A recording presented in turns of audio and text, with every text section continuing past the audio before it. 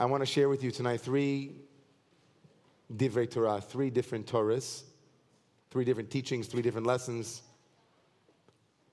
And then I want to add a fourth one.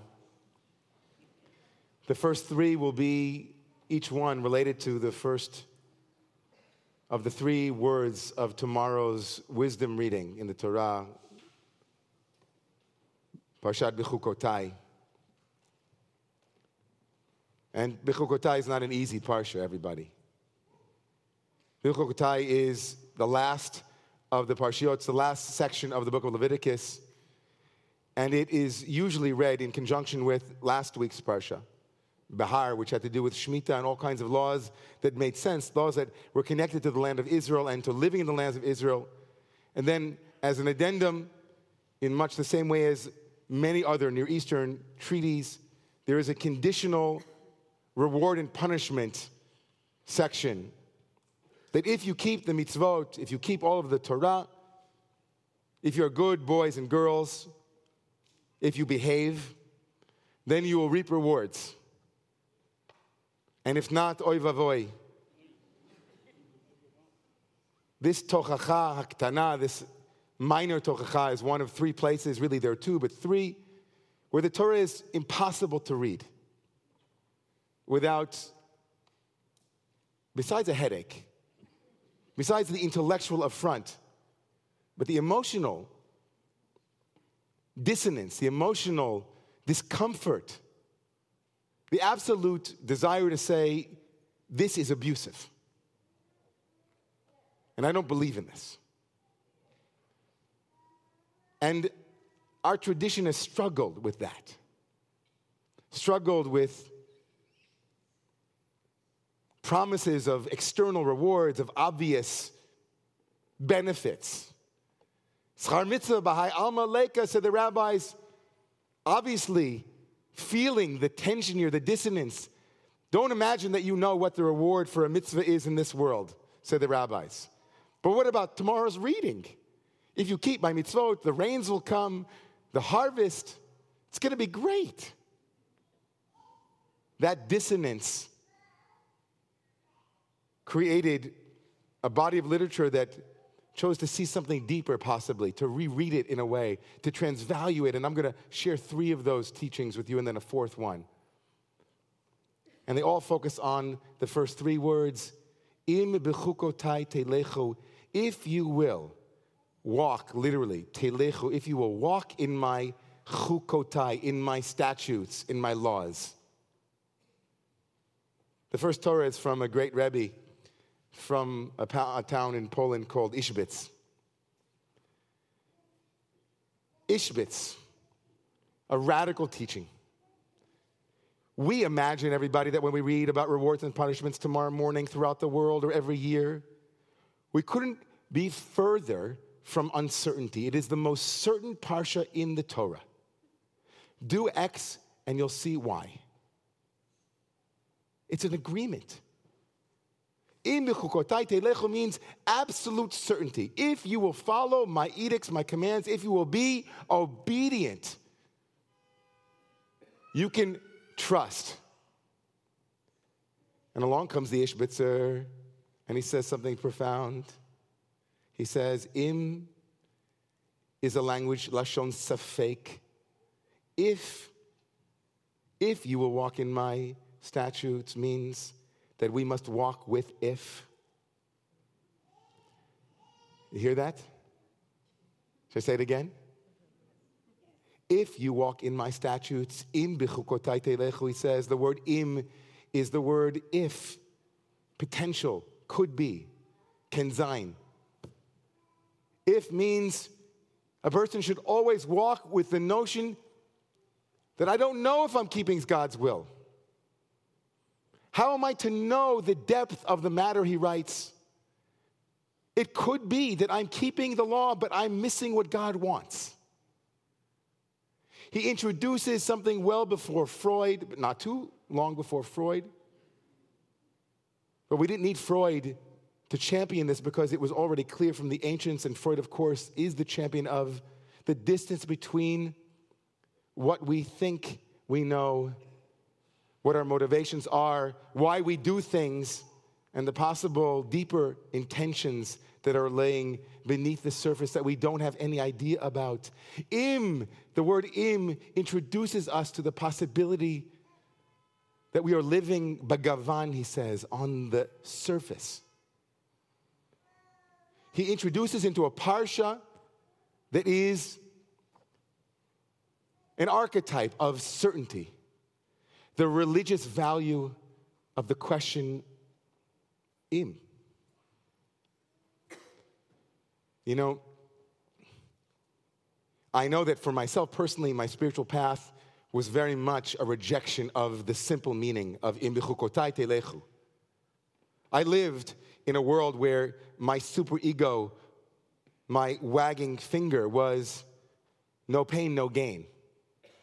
Whether in the world of Torah or in the world of athletics or in the world of working out, no pain, no gain meant one more.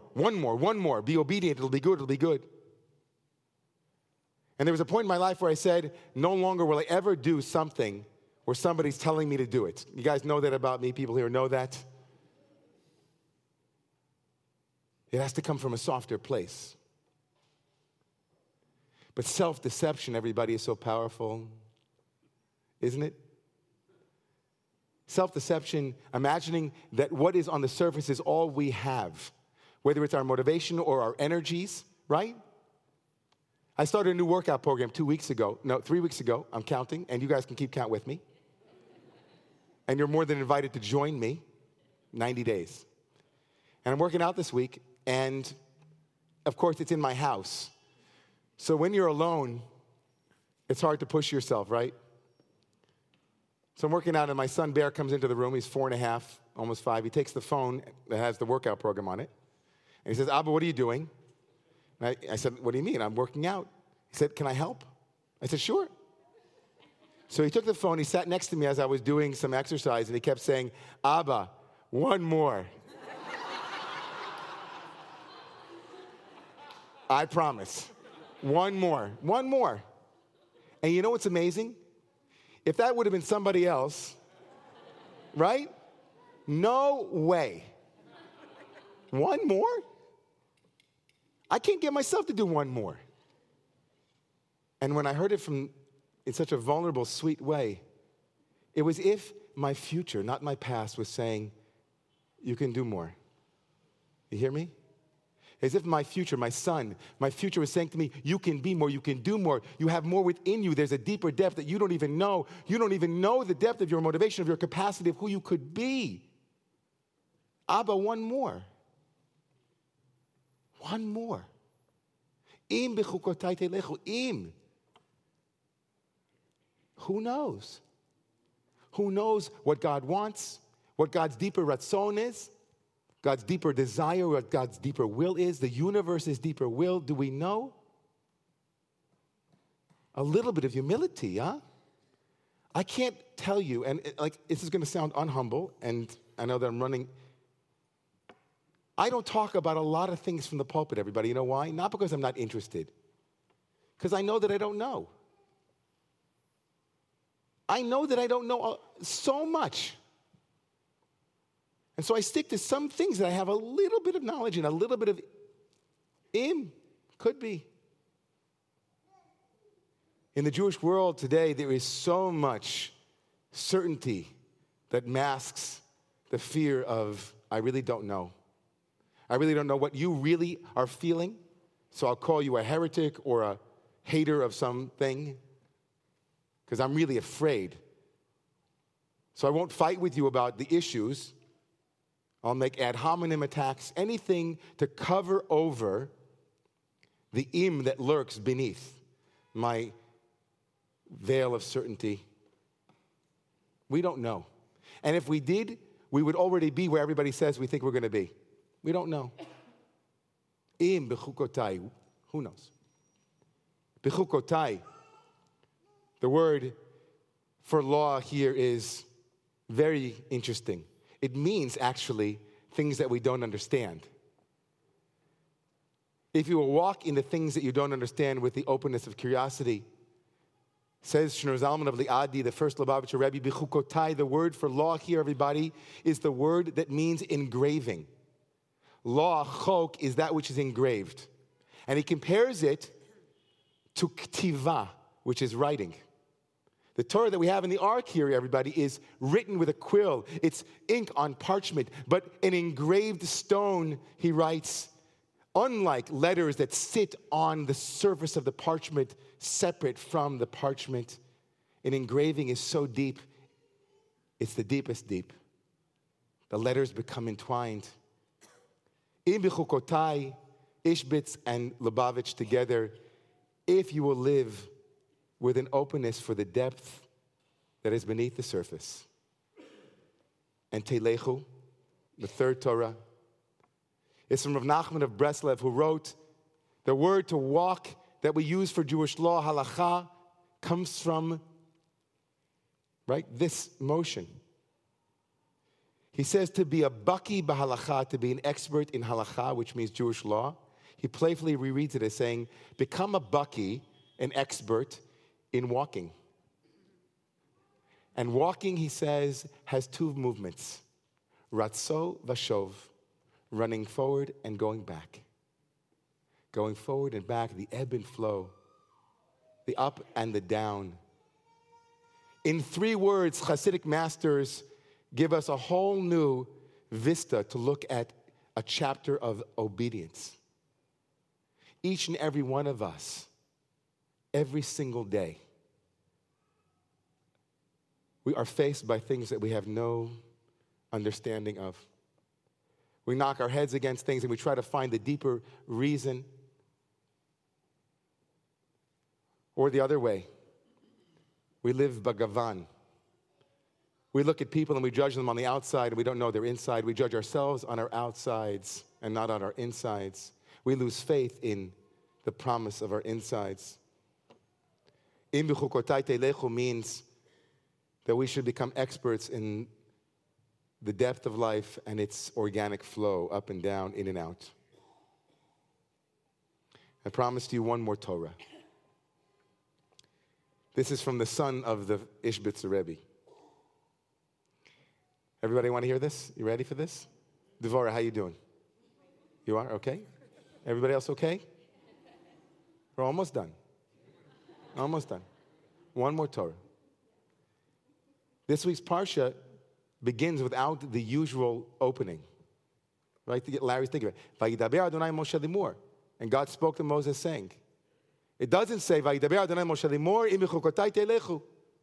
So the Ishbitzer's son, Rabbi Yankele Ishbitzer, the Beis Yaakov, says, since when do we have a Parsha in the Torah where God says to Moses without saying, God said to Moses?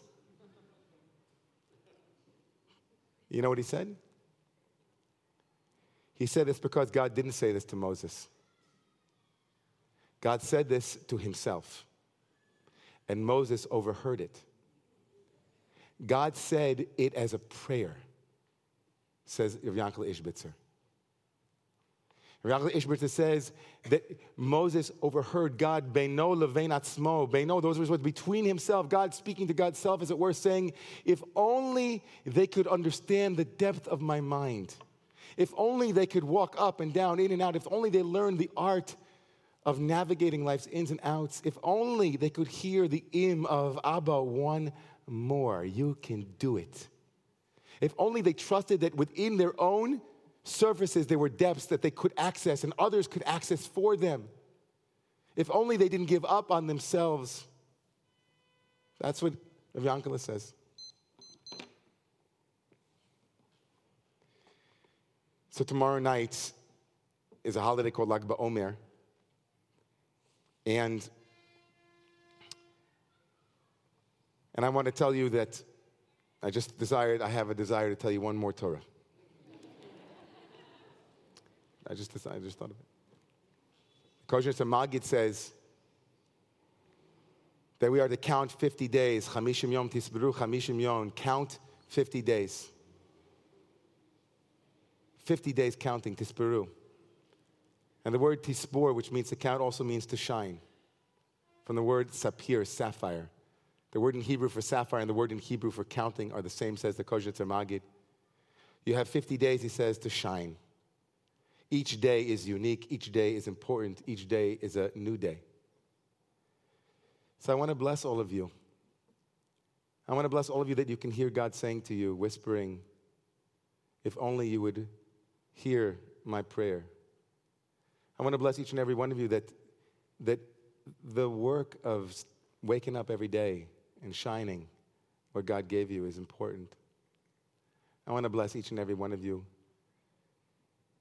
that at those moments when you think that you've finished, that a little boy or a small voice inside of you says, that's just the surface. There's more where that came from.